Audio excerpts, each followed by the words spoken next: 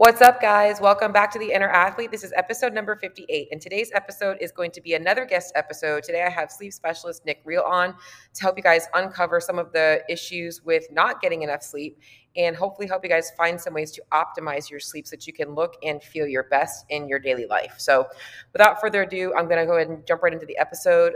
This is a Q&A type of a session, so you are going to hear a lot of back and forth. But if you have other things that you want to know more about in terms of sleep, I'm also going to put Nick's information in the show notes so you guys can reach out to him individually. And that's about it, guys. Without further ado, let's get into the episode. Is there anything in particular that you guys would like to know tonight or that you have questions about? You can either put it in the chat. And I'm also going to I think I can make Nick a host somehow. Nick, if you don't know me, you'll know that I'm very technologically not inclined. So it takes me like 5 minutes. Me to figure out everything. So I was trying to see in case you wanted to share anything, I think there's a way for me to make you a thing. But does anybody have anything specific that they had questions about tonight? Nope. Are there any good supplements? That was the question. And she asked about melatonin. That's a good question. I like that. So sleep supplements, which is probably, and it's a question. I actually got this question in my DM the other day, and it was maybe like, I really got to get. So guys, just so you know, I've been trying to coordinate with Nick for a long time, and I'm always like, yeah, I'll get to that. And I finally just pulled the plug, like, hey, let's do this. Let's get on a Zoom together. Let's chat. He's a wealth of knowledge in sleep, and I'm going to be honest for myself. There's a period earlier this year where I was like texting him almost nightly, and I'm like, dude, I don't know what I'm doing. Like I go through like 1 or 2 nights and then it's like back again. And so he helped me out a ton. And it's a work in progress, guys. Sleep is not something that we didn't develop sleep issues overnight. They don't get fixed overnight. And it's really trying to identify those triggers and what's really affecting your sleep. And I think more importantly is I know the importance of good sleep because I know how good I feel when I am very rested, and I know how not being rested affects my mood, my ability to be productive in my life, the way I feel. But I think for a lot of you guys out there that are honestly just looking to look and feel your best, you don't understand that correlation. And it's so hard when I have somebody that's doing all the right things in their nutrition and all the right things in their training. And I'm like, hey, the missing link is you're not sleeping enough. And they're like, well, how does that make sense? They don't understand. And I know that Nick is going to have a ton of stuff to go over. So Nick, do you want to kind of just start by introducing yourself and tell us a little bit about you and honestly what makes you so interested in being a sleep specialist? I know everyone likes asking that. Why sleep? That's boring. anyways, guys, my name is Nick. I have been a health and wellness coach via fitness and nutrition for just shy of 15 years. As Cheryl said, yes, my niche is sleep. Was that my intention to go this road? No, not so much.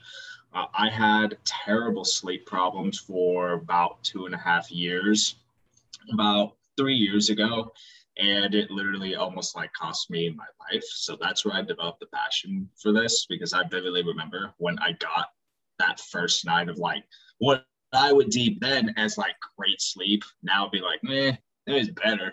But just waking up and feeling like, oh shit, there's actually hope.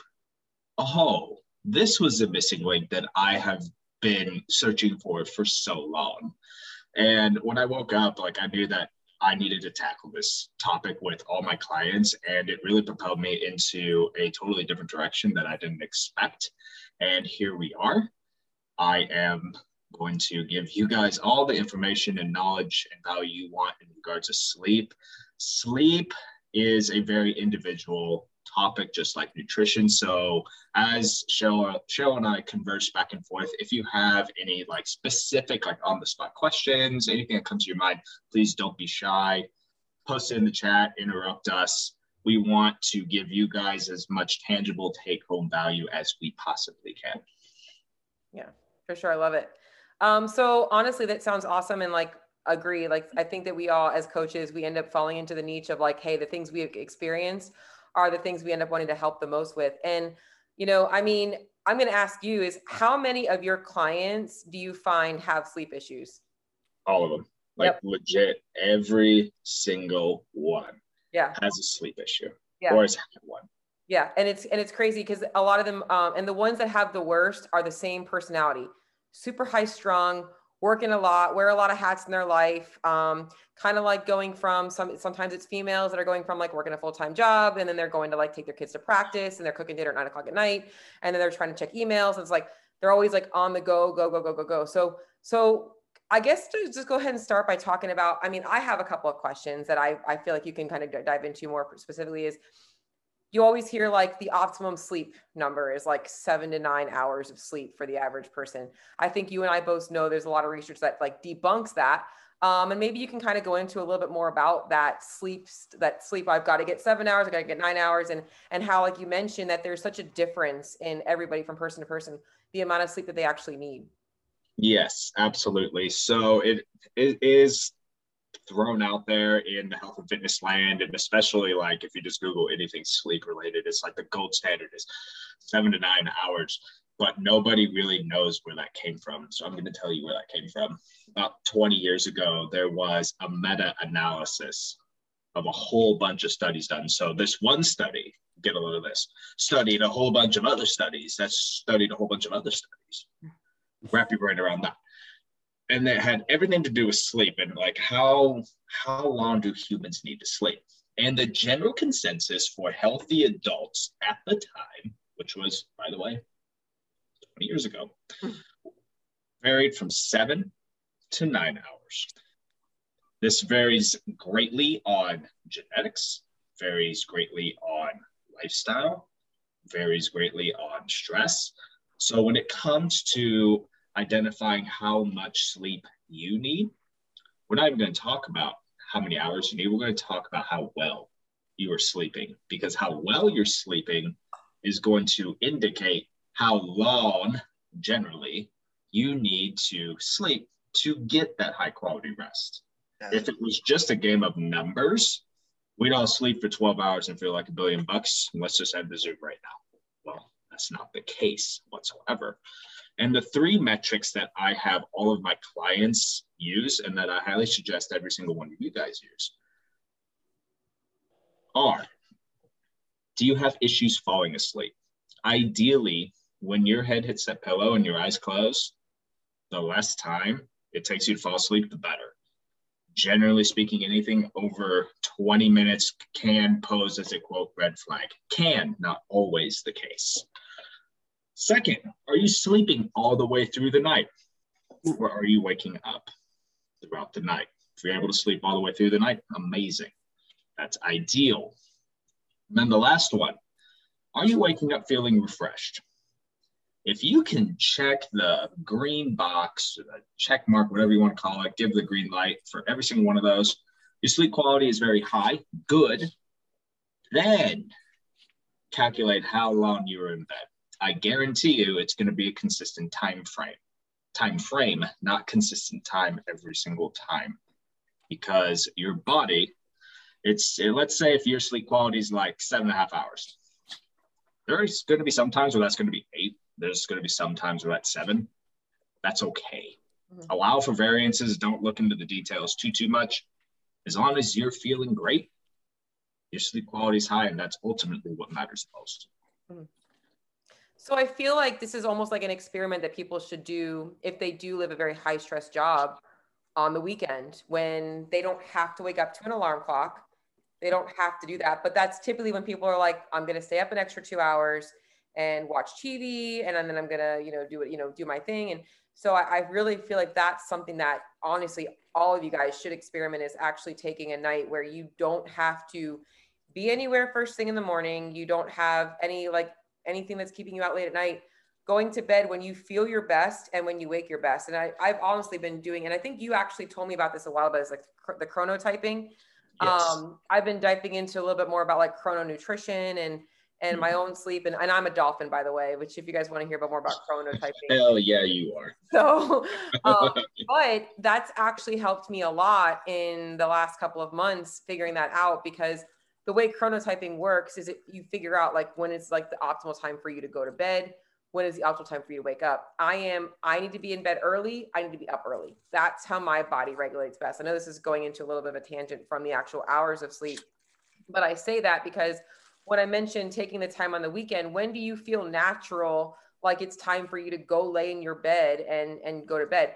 For me, I figured out that the chronotyping of going to bed earlier works for me because I am up by nature no later than 6:30 a.m. 6:30 to 7 o'clock in the morning is me sleeping in.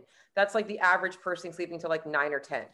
So I know that for me to feel good, and I know, like you mentioned, there's no optimal hours.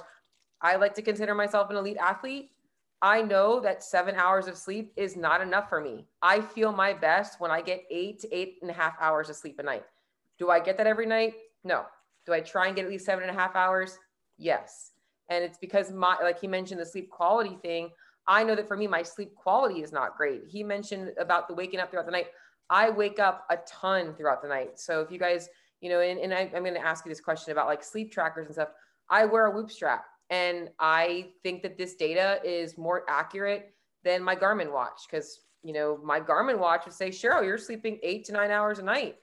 I was not sleeping through the night. There was no way, because I was like, there's no way I'm getting it. And this thing is like, Cheryl, you wake up 20 times.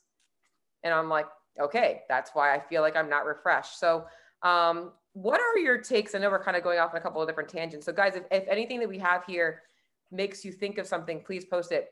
What are your takes on people like tracking their sleep with different sleep trackers? Like I said, the Whoop strap. I think the Whoop and the Aura are like kind of like the gold standard right now, but do you have any other things that you look at metric wise with that? There's one metric that I look at that Aura Ring and specifically Whoop will give you, but it's not specifically listed. It is called WASO, Wake After Sleep Onset. Okay. So what WASO is, guys, for you guys who use an Aura Ring or a Whoop strap, this is very pertinent to you. I'm not sure if the Fitbit does it. The Garmin definitely doesn't do it. Mm-hmm. So each time that your strap, we'll just talk about the Whoop strap for this one. Each time your strap dictates that you wake up during the night, that's wake after sleep onset. Sometimes you will be able to actually physically feel yourself wake up, like if you have to wake up to go to the bathroom. That's WASO, technically. The real big thing with WASO that's coming out right now is the more time that you have spent in WASO, the less your sleep quality is going to be. And it makes a lot of sense. If you're up multiple times during the night or for a long time during the night, it's called insomnia, your sleep quality is going to be very, very, very low. But this is the first time that these trackers have actually been able to show that directly to the user without the user having to go get a sleep study done. And by the way, I've not met one person who's done a sleep study that has slept well. So not a huge fan of those. Yeah. But sleep trackers, I love them and hate them. Just like MyFitnessPal, such a great tool that's commonly used without context. Mm-hmm. Agreed. Yep. Yes. MyFitnessPal and type in that calorie calculator and spit out this percent. Yeah, agreed. Yeah. It leaves the user very predisposed to chasing that perfect score, that perfect sleep, that perfect balance between strain and recovery. Look, it's going to vary so much on a day-to-day basis. Mm-hmm. Having that objective information, again, it's super valuable, but the subjective information, how you feel, how you're physically performing, that matters a ton more. Yeah. So don't forget to include that in. If you're a sleep tracker, focus on how you're feeling and performing during the day. And then look for correlations in objective data that influences how you subjectively feel during the day. Yeah. Joanne just put a question up, and this is a great question because this was actually one that came to mind. Is I was going to have you kind of dive into some of the factors that affect people falling asleep, staying asleep, or waking up refreshed. And this one specifically is a big one. Is, and I obviously have a couple of thoughts, but I'm sure you could dive into this more. Is she mentioned what would make her wake up and not be able to fall asleep for about 2 hours, like the waking up and not being able to fall back asleep. So this is one that I think I know I deal with this, and I kind of have a hunch of what mine is more related to. I don't think hers is exactly the same. So you can kind of go in on that, what your thoughts are. I mean, ultimately, I'm going to put an umbrella statement over all this. Yeah. Poor sleep quality is a stress management problem. Yeah. Now, the key is figuring out where that stress is existing. Mm-hmm. And there's three very distinct areas where stressors and sleep disruptors are going to show themselves up: your environment, your lifestyle, and ultimately your hormone health. Mm-hmm. So when it comes to waking up at the same time and you can't go back to sleep for a couple of hours, my head initially goes to, there is something that's occurring with you that is very consistent. Mm-hmm. What that is, I don't know.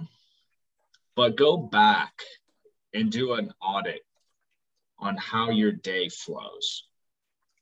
Is there something that you can pick out that's very consistent that you notice is matched up to you waking up? It's funny you mentioned that. Mm-hmm. For me, I'm going to be honest, it's heavy shoulder days. That Yes. sounds so dumb. But when I do, like, if I have a workout that has like over 100 chest to bar pull-ups, some handstand walking, I don't know if it's the tension in my neck and my shoulders, but it is. That's a huge one for me. So it's I think mine is a fitness related thing. And I've recently started to associate, like, all right, whenever I do a bunch of pull-ups, like, I don't sleep well. Whenever I do a lot of handstand walking, I don't sleep well. I think other things that dietary stressors are a big one. So this is why oftentimes I'll try and get people to optimize their meal before bed. It's like, all right, what are you eating before bed? Are you eating too much? Are you not eating enough? Are you getting a little bit of a blood sugar crash? That can kind of, and people are like, they wake up and they don't know why they're like tired and wired. Correct. But, all of it is so good. It's really good to, like he said, look at all of the factors around bedtime, like what is going on in your day that you can kind of pinpoint. And so looking at dietary stressors, like going to bed too hungry can make you wake up in the middle of the night, so can going to bed too fed. So environment and lifestyle, and I think stress. And I think that a lot of us, tend to wake up and we are like so stressed about going back to bed, but then our mind starts going into what we need to start for the day. And so I find this happens to me if I wake up around 4:00 in the morning and I'm like, oh shit, I got to get up in 2 hours. And then I'm like, maybe I should just get up and start working now. And then my mind starts going into wake up and start doing things. And then I get to where I'm like, so that happened to me last night actually, but I was able to say, nope, go back to bed. And that's what I did. I actually just laid there for about 30 minutes and I finally fell back asleep for like an hour. So I love that, because that was one of my questions I was going to have you answer is, what are some of the factors that affect staying asleep? And I kind of know my own, but what do you think are some of the common factors that have people that have a hard time falling asleep? So when you see somebody that's like, I lay in bed for an hour and I just stare at the ceiling and I just can't fall asleep. They don't give themselves enough time to physically de-stress before going to sleep. And not a lot of people know that your body, about 2 hours before you actually fall asleep, it starts shutting down all of your, quote, activity-based processes and starts switching them over to recovery. That's a natural cycle. Unless you have some sort of medical issue that prevents that from happening, to which I know none. That's what happens all the time. The issue that a lot of people run into, and Cheryl, you touched on this with high performers and people who are go, lots of people just go, and then they try to fall asleep. So their lifestyle is counterproductive to the recovery. Yeah. It's totally, that's my typical CrossFitter. They go and they do a really quick workout and they leave. They don't do any kind of mobility. Don't get anything. It's like, yes, relax. Gotta bring that body back to normal. Yeah. And absolutely. One of the first, and this is kind of a question, but one of the first things I'll tell someone that's having a hard time with sleep, I'm like, stop working after 8 p.m. If you're trying to fall asleep at 10, no computer after 8 p.m. You got to shut it off. Like nothing. Now, I have my own opinion about the whole technology, and I'm going to have you actually talk about that a little bit. But the technology stuff, you're like, oh, I love it. But nothing productive, nothing that's going to get the brain like really thinking into the next day. And if that means that you have to take 5 minutes at 8 o'clock and write a list of the things that you didn't finish that day that you're going to do the next day, and that's going to make you feel like you can put that to rest, that's really what people should be doing. I think that we all think that we can just go for 24 hours a day. I am that, and I'm honestly, I'm learning a different way now. I'm learning that that does not work for me. Nick, you'd be so proud of me. I'm like, that does not work for me. And I can't do that. I need to prioritize myself, my health, because it's not just this, oh, you're tired. It's no, your life is legitimately affected by poor sleep. You're anxious. Like I would, and I'm going to give you my, I would go to the gym and cry in my car because I'd go in there and I had no motivation to do anything. I was so tired, so anxious from not sleeping. And it would, and then you just get this whole stress ball rolling of this cycle of like, I'm not sleeping and I can't work and I can't be productive. And then it's this vicious cycle that you go into. So it's like, you're going to go through life like that, or you're going to take the extra 2 hours that you're going to spend answering emails at night, shut the computer off and be more productive the next day. You know, I told my client that I told this to him, like, dude, just wake up 2 hours early. If that's really what you want to do, wake up 2 hours early. I'd rather you wake up earlier than sit there on your computer until 10 o'clock at night. So I love that. And this kind of goes into, I'm going to talk about, this actually goes into my question about the technology is, Tracy wrote, can you talk about healthy nighttime routines? Because as we're mentioning, all of these factors that factor into our sleep come down to our day to day, what we're doing throughout the day, all those things, how we feel, like even body soreness is going to cause things. What are your suggestions for healthy nighttime routines? And I think we already just addressed one is like stopping work. I think about at least 2 hours. And that means anything like stopping doing anything productive, like 2 hours before you can go to bed. And I know this isn't going to be perfect for everybody. I'm going to have somebody complain, well, I can't do that. I've got to take care of my 3 kids and I've got to do this and I've got to do that. But optimal healthy habits is probably shutting down work. You'd say 2 hours beforehand. Yes, this is inherently, remember when I had you set your hard cutoff time? Yeah. Yeah, this is it. So going into the healthy routine for like bedtime, Joanne, this is going to be very pertinent for you as well. Set a hard cutoff time. Like Cheryl said, at blank PM, blank o'clock, doesn't matter necessarily when it is, sometime in the evening, your work is done for the day. That's it. You're done. Ideally, this isn't ideal. It's not always this way in real life. You'll want about 2 hours between your hard cutoff time and the time you go to sleep. Why does this matter? Well, it takes your body about 2 hours for actually to switch over to recovery processes and fall asleep. So we want to make sure that you are not impeding that process with your lifestyle, basically. And another big complaint that a lot of my clients have given me, it's like, I don't have enough time for like the things that matter most. All right, well, we're going to create time for the things that matter most. Inside of that hard cutoff time, you're going to do whatever the hell you want. I don't necessarily care what it is. You can watch TV. Most of my clients love to watch Netflix at night. They all get great sleep. Doesn't necessarily matter too much. Some, it's family time because that's the time they have to spend with their significant others, their children, the whole 9 yards. Whatever matters to you, whatever's going to de-stress you, relax you, do it inside of that hard cutoff time and go into bed. So that time, that's you time. That's time to reclaim your energy that you spent all day giving away to everything and everyone else. You cannot pour from an empty cup. Agreed. And I almost feel like people need to be setting up their nighttime. Just like it needs to be just as important as the day as they start their day, right? Because people are productive in the morning. They get up, they shower, they get dressed, they go to work, or they go to the gym, whatever it is. And then they need to take that same steadfast behavior to their evening. But it's weird to prioritize being productive to relax. But that's essentially what we're trying to do. We're essentially Exactly. doing that. And that was something that I was going to add is I feel like a healthy bedtime routine starts in the morning. It literally starts by in the morning saying, these are the 5 to 6 things that I'm doing today, and recognizing that, okay, there's no possible way that all of those are getting done. So what's the most important things?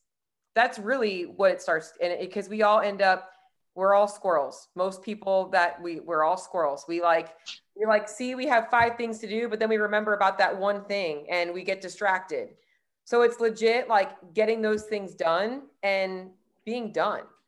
but a lot of us have a hard time with that. So I think that that's honestly something that you guys can all do, is to start your day off saying, all right, I'm done working by 7 p.m. So what do I have to get done today before that? You look at your day, and it's the stuff that we don't, just like I tell you guys with food, right? We tell you guys with food, like you got to take there's so many different transferences from taking control of your nutrition. Like getting more controlled with what you're eating teaches you also how to be more control with your day to day. Like it's not just like, oh, let me get abs and get leaner. It's also like, hey, let me actually feel better. Let me be more productive in my day. So that was just a little tangent, but something that I wanted to definitely share about that stuff. So kind of want to shift gears a little bit. And if anybody has any more questions about that, because nobody had questions about supplements too, but what do you find to be the biggest issues with people that don't get enough sleep? What do you find to be the biggest disruptors? And to add on to that, because I kind of had the thought. Hello, family. Everything is ready for you. Does it take to actually start to see the negative effects of poor sleep? So question one is like, what are most of the things that we're watching out for? Like the negative things that happen from poor sleep. I'm talking like blood biomarkers, hormones, talking obviously performance, and the more obvious things, mood and everything like that. And then two, how long can we actually live in a sleep deprived state, where before we actually start to see these negative factors happen? All right, so we'll start with question two. Now, do you mean live or simply exist? Because you ain't living if you're sleep deprived. Yeah, that's exist. The point, right? Because you can be living and existing on a sleep deficit and not even realize it, just like people can be living in a calorie deficit and metabolic adapting and not even recognize it. I guess the bigger question is like, how long before we start to have any of the real negative side effects of poor sleep, aside from just feeling sluggish, It really depends, because it's very closely to weight gain and weight loss. For example, like one night of poor sleep isn't going to hurt you. Your body should be very resilient, and it can adapt to that.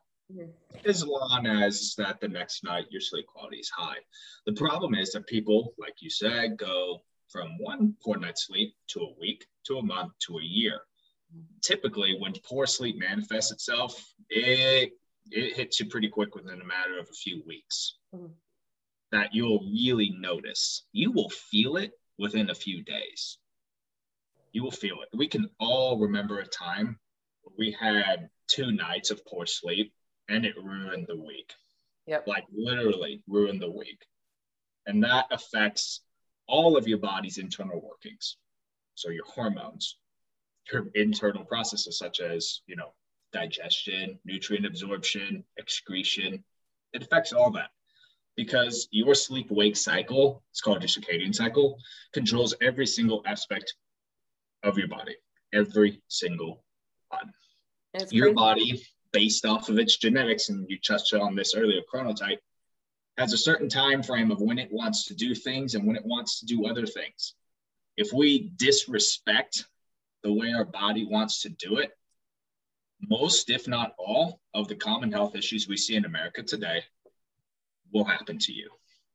It's crazy. Obesity, blood sugar dysregulation, type 2 diabetes, depression, all of these things that are plaguing Americans, we can tie to poor sleep quality because it literally governs every single aspect of our existence. It's just so crazy because people don't ever give sleep. Like, I think we just all think that we're like bionic and like, we're just like, made of just being the Energizer Bunny.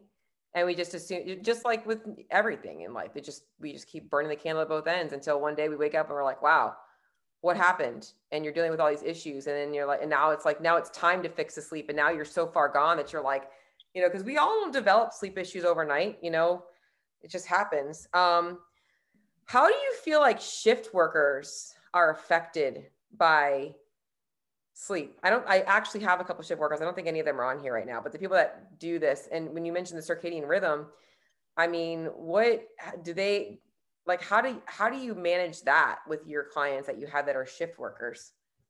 So funny that you say that. So a lot of my clientele are shift workers, and an even larger part are flight crews. Yeah. Cool. So that's hefty. Mm-hmm. I've noticed there's 2 types of shift workers. They're the ones who just they flow really great with it. Their lifestyle is based off of their shift work. That works really well. Then there's the other side that tries to have a normal life with their shift. Yep.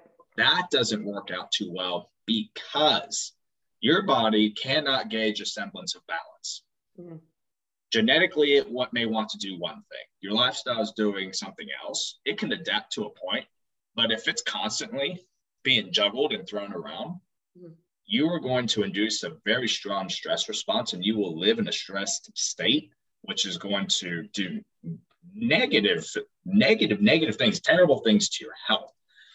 And with shift workers, it seems that they're on one side or the other. There is no in between with that. Ideally, when I'm working with shift workers, if their whole life is based off their shift, I want to keep them doing that, because there's at least a sense of balance that the body can adapt to. And you might be wondering, well, we're not made to work at night. If you weren't wondering that, we're not made to work at night. So how could somebody have high levels of health if they're up all night sleeping during the day? Well, the circadian rhythm that every single one of us has, it is heavily governed by light, but there's a stronger influencer than light. It's when you put food into your mouth. We could all go live in a cave, complete darkness, and our bodies will keep a chronological time clock based off when we're eating, and it'll gauge its processes around that. So for shift workers, I place emphasis on when they are eating. And we focus on consistency of when they are eating. Ideally, it lines up with their lifestyle. Yeah. I have a couple of shift workers, and one of them I just cover because she doesn't like to eat in the middle of the night, which I understand, you know, but she also wasn't getting enough calories throughout the day. So I've got her like kind of breaking things down. I've got like essentially like, hey, my breakfast is your dinner. Like that's how you have to think of it. I think that this all goes into some really, so question on that, is our circadian rhythm adaptable in that, like, and I was going to ask you to kind of go over some of the processes that happen at night, if you can kind of go into that a little bit, if you want to, on like, you know, I know like a little bit about like, obviously our HGH production, IGF-1 factors, all that stuff, but like just kind of going over what happens at night when we're sleeping. And because I was just curious if those processes, if they typically happen while they're asleep and it's in line with our circadian rhythm, those people that are up throughout the night, and you know, somebody had a question about nap, we'll go into that too, but are they still doing those things throughout the day if they're sleeping, or as long as they're getting that sleep in? Is it the sleep that's more important, or is it the time of sleep with that shift work and all that kind of stuff? So I guess question one is, what actually happens while we sleep? And then question two is that adaptable to our lifestyle? So I'll start again with question two. It is adaptable to your lifestyle, provided that you are doing it consistently. Okay. There's enough research out there now that suggests as long as that you have a consistent lifestyle, because our brains are creatures of habit, your health will be just fine. So when it comes to a lot of the recovery processes that come via sleep, such as like human growth hormone production, gut health repair, all that type of stuff, as long as that you're getting quality sleep, it doesn't necessarily matter when you are getting that sleep, because time is a social construction. Mm-hmm. Humans made that to better gauge how we operate during our days. If we took time away, our bodies would still march to the beat of the drum that it's been beating on. Whatever you're doing consistently, that's ultimately what matters most. Yeah. It's crazy. I mean, this just kind of goes into what you're talking about, the flight school thing. Cause I was in Vegas last month, and I recognize this time around that when I travel, especially into another time zone, it is my body does not react well at all. But I adapted. I was there for 8 days, and I was working out at random, like very different times because the time was so different, but I adapted. And over the course of the week, it didn't even feel awkward anymore. So that is very, very interesting. So kind of going into a couple of the questions before I want to kind of end on supplements. I know that's a big one is, I think that's really what the next question is. I'm looking at the questions. Let me see. Okay. So a couple of questions on Melatonin as any good sleep supplements. And don't you have a sleep supplement that you are like formulating? I don't have one. I have one I back. And Oh, the Limitless PM. yeah. Yeah, I took that too. Yeah, as that I'm trying something a little different right now. I ran out of it, and I'm just taking right now. I'm taking CBD with melatonin. I'm just trying something different. But so questions on melatonin, and I actually want you to go into dosage if you could a little bit. Ginkgo biloba. I've actually never really heard about that one for sleep, so I'm interested to hear about that. Also, if you have a night where you sleep for 4 hours, but then the next day sleep at 7 to 8, is there a thing? Okay, so about making up sleep. So let's go into that for a question first. Is can you make up sleep? Like if you take a nap, or if you like have a couple of bad nights of sleep and then you get a really good night of sleep, do you ever make up for the bad sleep? Oh boy, this is a touchy subject. Yes and no. Yeah. I know. Not the answer everybody's expecting. Can you like physically make up, like if you didn't get an extra 2 hours of sleep, well, tomorrow will you get an extra 2 hours of sleep? Maybe, maybe not. More likely than not. That said, we all have a mechanism inside of our head that gauges how much sleep we need. It's called sleep pressure, sleep drive, your sleep intensity meter. Those are the 3 terms that are used to describe it. So let's say you get 1 night of like just shitty sleep. It happens. Your sleep pressure is not going to go all the way down to, let's say, like 0, where it normally would. It'll still be up at like 2 or 3. Let's say it's out of 10. It's going to sit there. And then your day-to-day activities are going to increase that. And when it hits a certain point, it's going to say, okay, we're done. We need to rest and recover. And it'll start shifting your body into sleep mode. Let's say that you go up to like an 8, not normal, but you're at an 8. And let's say the next night you get really good sleep because you did everything that we told you to here. And your sleep pressure drops down to 0. Did you technically make up for it? In a way, yes. Mm-hmm. Is there a direct correlation? No. Yeah.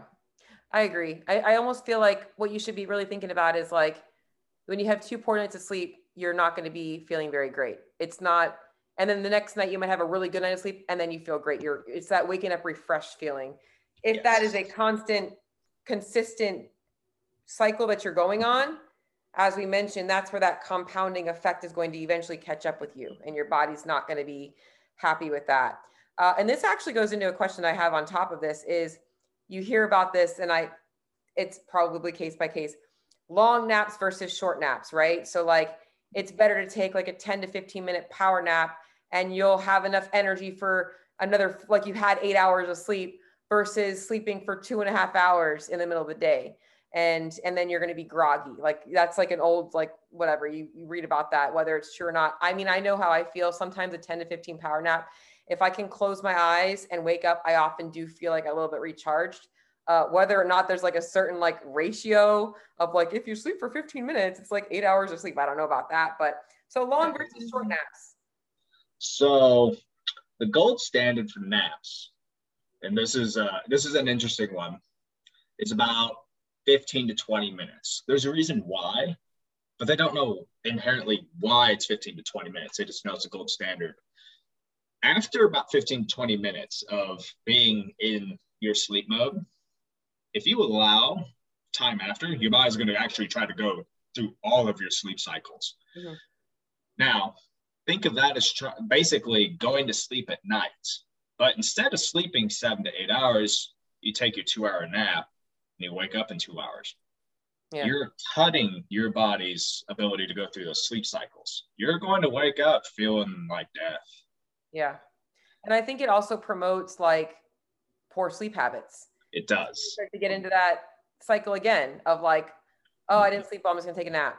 And then like, you're not gonna be asleep, you're not gonna be tired as fast. So that is so true. I'm a big proponent for, when I used to coach CrossFit full time, I would take like a 15-minute power nap every day. I would literally 10:30 a.m. I was like, boom, I'm out the door. I'd get to the house by 11. I would sleep for 15 minutes and then I'd get back up and go train. I didn't care if it took me an hour out of my day to make that happen, but I was just like, I needed that 15 minutes, and it made so much of a difference for me. I know. So I don't do it very often anymore. I don't really have the time, but one of these days I'll get my little nap in again. So kind of going into supplements. So obviously ginkgo biloba, you can kind of fill me in on what your thoughts are on that. Somebody mentioned melatonin, and then obviously any other of the supplements that you recommend. And obviously I know like why, but like why we promote like the Limitless PM, because I do think it's a great product. I'm just trying something different right now. I've actually given it to a couple of my clients who I'm like, you need to be on this. Yeah. My stance on supplements, they're helpful, but they're also commonly used as band-aids. If you're experiencing a problem with your sleep, and I mean a consistent problem, not here or there or whatnot, you're not looking to optimize. If you're expecting a supplement to fix your problem with sleep, you might get some quick relief, but that quick relief will quickly disappear and you'll have an even uglier problem. I see this a lot with people who use melatonin, the most commonly used sleep supplement. Not too many people know, probably most people in this group do know because y'all are smart and you're coached by somebody very smart as well. Melatonin's a hormone. It's also your sleep hormone. That hormone controls all of your body's activities when it's sleeping. So when you're putting a hormone into your body, it's going to have what is called a signaling effect. It's going to tell other things to do certain things, how much to do it, how little to do it, when not to do something else. You'll get short-term benefits from it. But if you consistently keep putting that amount inside of you, you're going to get diminishing returns because your body is going to become reliant on the artificial substance coming in, and it won't produce natural melatonin as much. This is what screws a lot of people up, because then once they stop, they're up all night. They can't go to sleep. They for sure can't stay asleep. It's the melatonin usage. Then you have to go through a very elongated cycle of using melatonin, then gradually cutting it down until your body begins to produce it naturally again. That said, if you're using it to optimize, if you're using it to give you a little bit of help when you need it most, by all means do it. There's nothing wrong with using a supplement. It just will not solve problems at all. What other supplements do you feel like people like obviously ginkgo biloba? Do you want to go into that? Somebody mentioned about ginkgo biloba. Have you heard anything about it? Great for stress. It's really good for stress. But if you're not controlling your stress and owning your part in it, you ain't going to do shit. And then all you're doing is padding the supplement industry's pockets. I'm not a fan of padding the supplement industry's pockets. I'm a fan of solving problems. Can supplements help expedite that? Hell yeah. I recommend a lot. Melatonin sometimes. That's more for my flying clients. Vitamin D, most Americans are deficient in that, and that regulates a lot of your sleep cycle and a lot of the processes that are influenced and controlled during sleep. Magnesium is another. If you're feeling high levels of stress and you don't know why, chances are your magnesium might be low. It doesn't hurt to supplement with magnesium since most of us are deficient in it due to our way of life, our diets specifically. Those two things, those are pretty much standard supplement recommendations for all my clients. Yeah, it's funny you mentioned that because that's what I normally. So I know Joanne, she's on magnesium. Most of my clients, I had them on magnesium, just because I know that most people are deficient in it, and it's harmless. You're not going to like take too much of it and like screw up any, kind of. It's you have to ingest it. Your body doesn't produce it naturally, so it's good stuff. So I'm trying to think about anything else here because I feel like I want to just keep asking questions, Nick. Just do it. Guys, just raise your hand or interrupt us. You guys can feel free to like unmute yourself and talk, anything like that. Any books you would recommend? On sleep? On sleep books? I think that's it. Yeah. Yes. Isn't there a chronotyping book? Is there? No, there's not. So there is a book, Why We Sleep. that goes into a lot of like sleep 101, like elementary school, for like why we need to sleep. That's a really good like foundational book if you really want to understand the all-encompassing reason why we sleep, because a lot of people don't know why we sleep. It's just something that we do at night. That's what a lot of people think. If you want to learn more, grab that book. It's very easy to read. It's very easy to digest. It is on Audible if you like listening to things instead of reading. That's me, because I'm a squirrel and I read the same sentence over and over and over and over again. Never get to the book. Anyways, so I would start with that one. Anything else outside of that, you're going into high-level neuroscience. If that's your gig, message me, because I'll give you some neuroscience to read. What about like, I just, this made me think about this because I was thinking about books in general and how when we mentioned this, I had actually bought a couple of paperback books because the whole like concept of like, you shouldn't be looking at your phone before bed. And this goes back into that falling asleep. What is your take on the whole like blue light blockers and technology and all that kinds of stuff?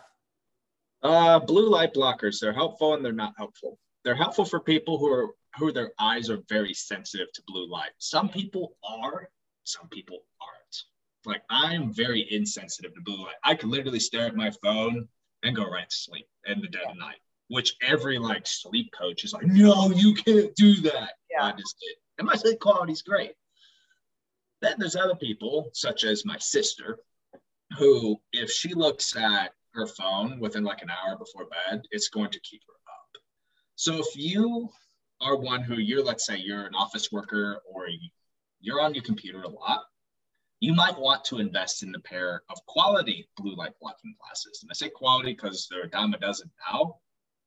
Hate saying this, but if they're under $100, probably getting ripped off. I love Felix Gray's. That's what I use. I use them to help my eyes not strain themselves because I am on my computer a lot. I use it for eye strain, not necessarily for quality sleep. That's simply because I'm not sensitive to blue light. But if you're exposed to copious amounts of it during the day, or you're very sensitive to blue light, invest in a pair. It can't hurt you. It will only help you and make you look really cool. Yeah, that's why I mentioned that, because I feel like, so I think I'm kind of like you. I don't think looking at my phone before bed hinders my sleep because it distracts me from thinking about busy work. So I can kind of be mindless. That's quote unquote my Netflixing, you know? And that's why I was asking about that, because I'm sure other people are like, oh, you're not supposed to scroll through your phone before bed. Well, if it's not negatively impacting your sleep, and you can learn how to shut it down. So we all get into like that scroll, like, ooh, one more. Like, we're just, you know, creatures of habit. Like, we just want to see one more swipe. And if you can learn how to stop that and say, okay, it's time to put it down. Because typically what will happen is I put it down and I'm usually asleep in 5 minutes or less. Like, I usually can put my phone down and turn my head and go right to bed, you know? So definitely think that was something that I just wanted to kind of touch on. And then I think the last question that I kind of wanted to kind of go over, because obviously this is a huge one, is how does our sleep affect our body composition and our compliance with, like, obviously building muscle potential, losing body fat, because that's going to be obviously a big one for a lot of people. Yes. So if your sleep quality is low, good luck doing that. Just good luck. Here's why, and I'll bring this down from 30,000 feet to base level. When your sleep quality is poor, your body, again, it'll enter a stress state. And when it's in that stress state, your cortisol levels are going to be higher. So if you're doing intense training, your tolerances are going to be very low. You're already stressed. There's only so much your body can take before it starts literally caving in on itself and fighting back against you. If that's you, you'll see a lot less, how do I say this? A lot less like happy weightlifting for all of you guys that do weightlifting here. Your numbers are going to go down. Your ability to tolerate volume is definitely going to go down a lot. Now, when it comes to weight loss, this is more hormonal than anything else. When your cortisol levels are higher due to poor sleep, your blood sugar is also going to be higher. Your insulin levels are going to be ironically lower. That is due to just the stress response. In short-term occurrences, like a day here and there, again, it's not going to make a big difference with your weight loss journey. But when you live this way for months or years, that's why the weight was put on to begin with. A stressed body is going to favor fat retention and absorption. Yep. Add that your dopamine levels are going to be low. And humans love dopamine hits. It's what keeps us going throughout the day. Yep. You will naturally seek out foods that will give you that dopamine hit. And really, those are going to be foods that are higher in caffeine, sugar.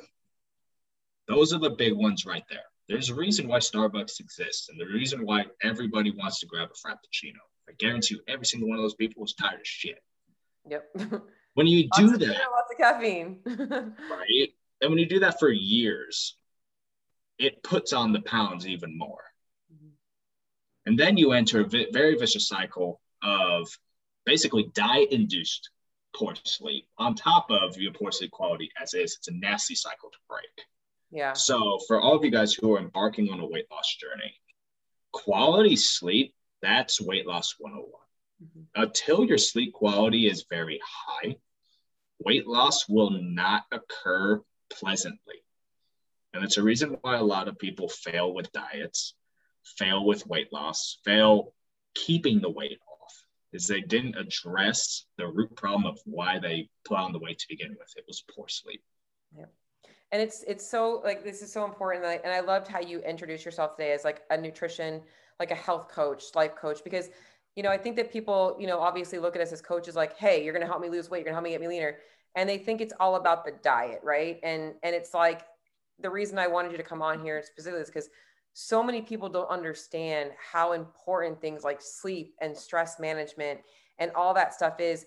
And it's so much deeper than just your weight on the scale. It's like your body has to be optimized for you to have the body that you want to have, both the way it looks, the way it performs, the way you feel, all of that stuff. It's all connected. And I actually made an Instagram post today just talking about how, like, it's not the weight that people are chasing. Dude, people have energy. They want to feel good. They want to be confident in the mirror. They want to look, all of these things, but there's so much more to it than nutrition. And nutrition does play a huge factor in that, right? That's why we do it, why we coach you guys the right way.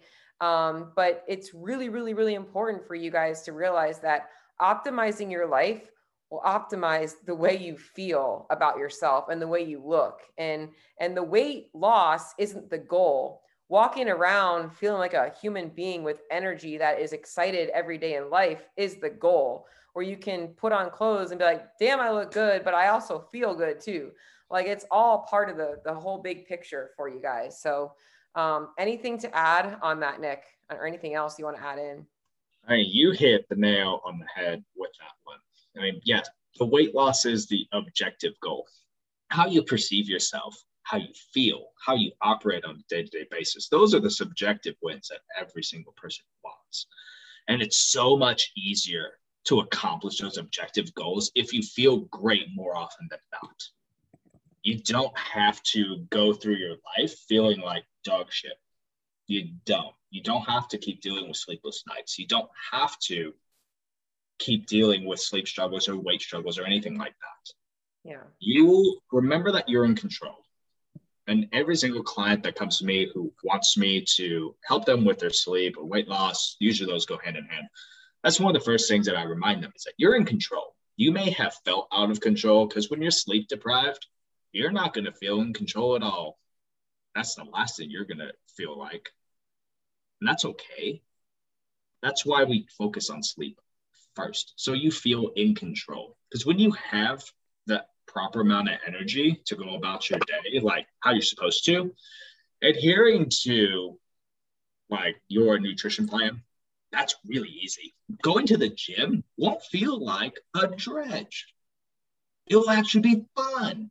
You'll actually be able to do the exercises and not want to die afterwards. Now, I can't say that you won't be sore the next day. That I can't really help with. Yeah. But remember that you always have a choice. You are in control. Don't forget that. If you've been going through sleepless nights, it's okay. Accept that and just start doing just one thing differently. Yep. Start with that hard cutoff time. Just, this is me time now. I'm done with everything else. It can wait till tomorrow. Because there's very little in this world that can't wait till tomorrow. But all the things that truly matter to us should not wait till tomorrow. I love that. Like, that's perfect, because that's exactly how I feel. Is like starting with one thing, and that is probably the most important, is just having that hard cutoff time. Nick, where can people, you have like a Facebook group that you do a lot of live trainings in. I just put your Instagram handles at Nick Riell, right? Rielle. Just the two L's. No E at the end. No, yeah. I don't know who that is, but if they're impersonating me, please go fly. And then if you have a free Facebook group or anything that you want to, obviously, whatever, because you're super smart, dude. Like, thank you so much for doing this with us. You know, but definitely, because I know you have a wealth of information that you can share. So if you want to put that in there, you can, or whatever. Sure. Yeah. I do have a private Facebook group. It's called Sleep Secrets. Oh, and Amy, to add to any books that you'd recommend, I can't believe I forgot my own ebook I wrote on sleep. It's called Sleep Secrets. It is the 7 best kept sleep secrets. I was so engrossed in the conversation, I completely forgot that I wrote that. But they are literally like the 7 best kept sleep secrets that nobody is going to talk about. And inside of that book, I don't just give you the secrets. I tell you how to apply them so that you can actually get quality sleep starting the night you start applying them. You can find that book inside of my group, Sleep Secrets. And there is only one Sleep Secrets on Facebook. Okay. I actually sent a private message saying, no, you're good. I got it all. Cool. Oh, awesome. I sent it to Dylan instead. Yeah. Okay. Awesome. It got up, that's what I know. I think I just sent a direct message to Amber. Amber, you are so welcome. Guys, anything else to add? Any last minute questions? Dylan, even you, if you have any questions or anything? Yeah, you did raise your hand, Dylan. I do.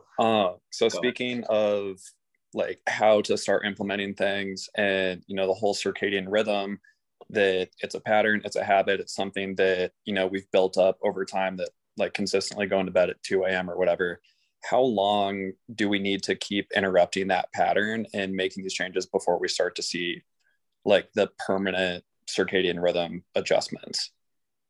Good question. So one of my products, no, this is not a plug for it, tangible answer to your question. So I have a product out, it's called the Final Sleep Solution. When I ran the first beta of this product, every single person who went in there had some sort of circadian rhythm dysregulation. Everybody's sleep quality was shit. Everybody was just running on high stress. There was no semblance of balance.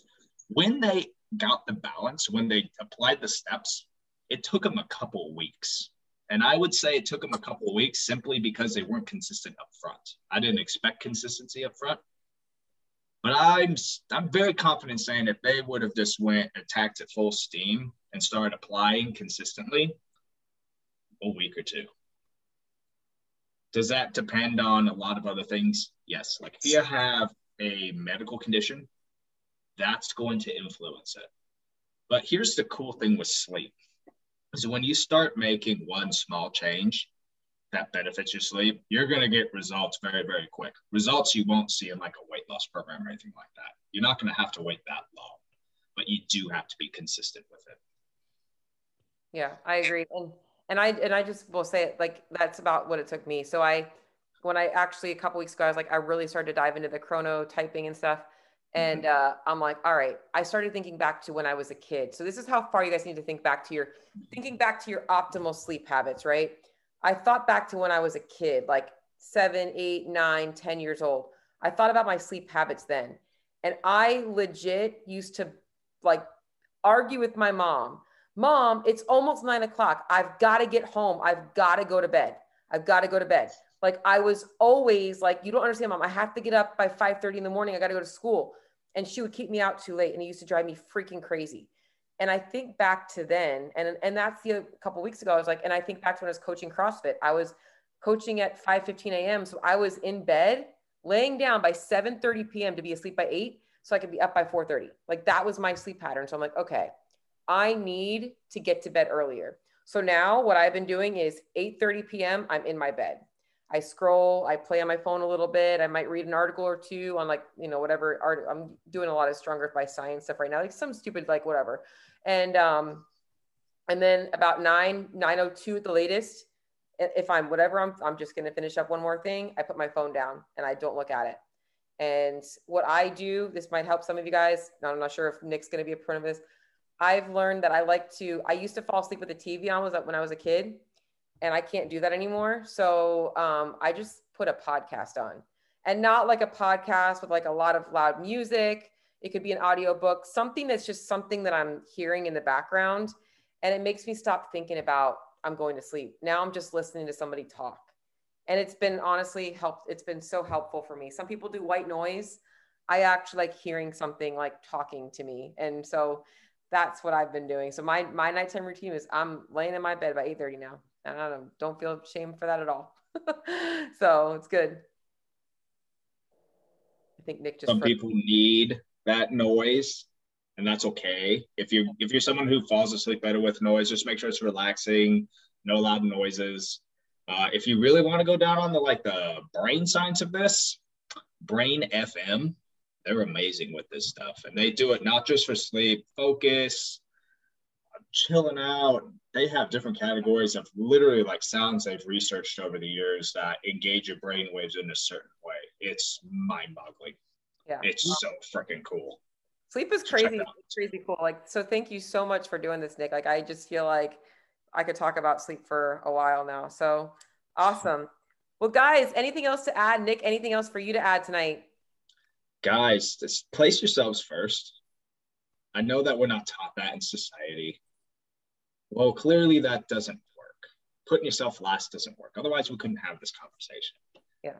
It's okay to put yourself first. It's okay to prioritize your rest and recovery, because your ability to fill your cup is going to be directly proportional to the ability that you can do the things that you want to do and need to do to keep doing what you love doing. So, guys, there's only one of you. We only have one life. Make sure that you're experiencing the fullest every single day by getting quality sleep. If you need help, Cheryl and I are here to be of value and an asset to you. Awesome. Awesome. Well, thank you guys so much for coming. Y'all are, welcome to ask questions. Nick, thank you so much for being here. I appreciate you. And this will be on my podcast too. So if you want to share with anybody, you can. You gave a ton of value tonight. So thank you so much. My pleasure. Thank you for listening to me ramble. I appreciate it.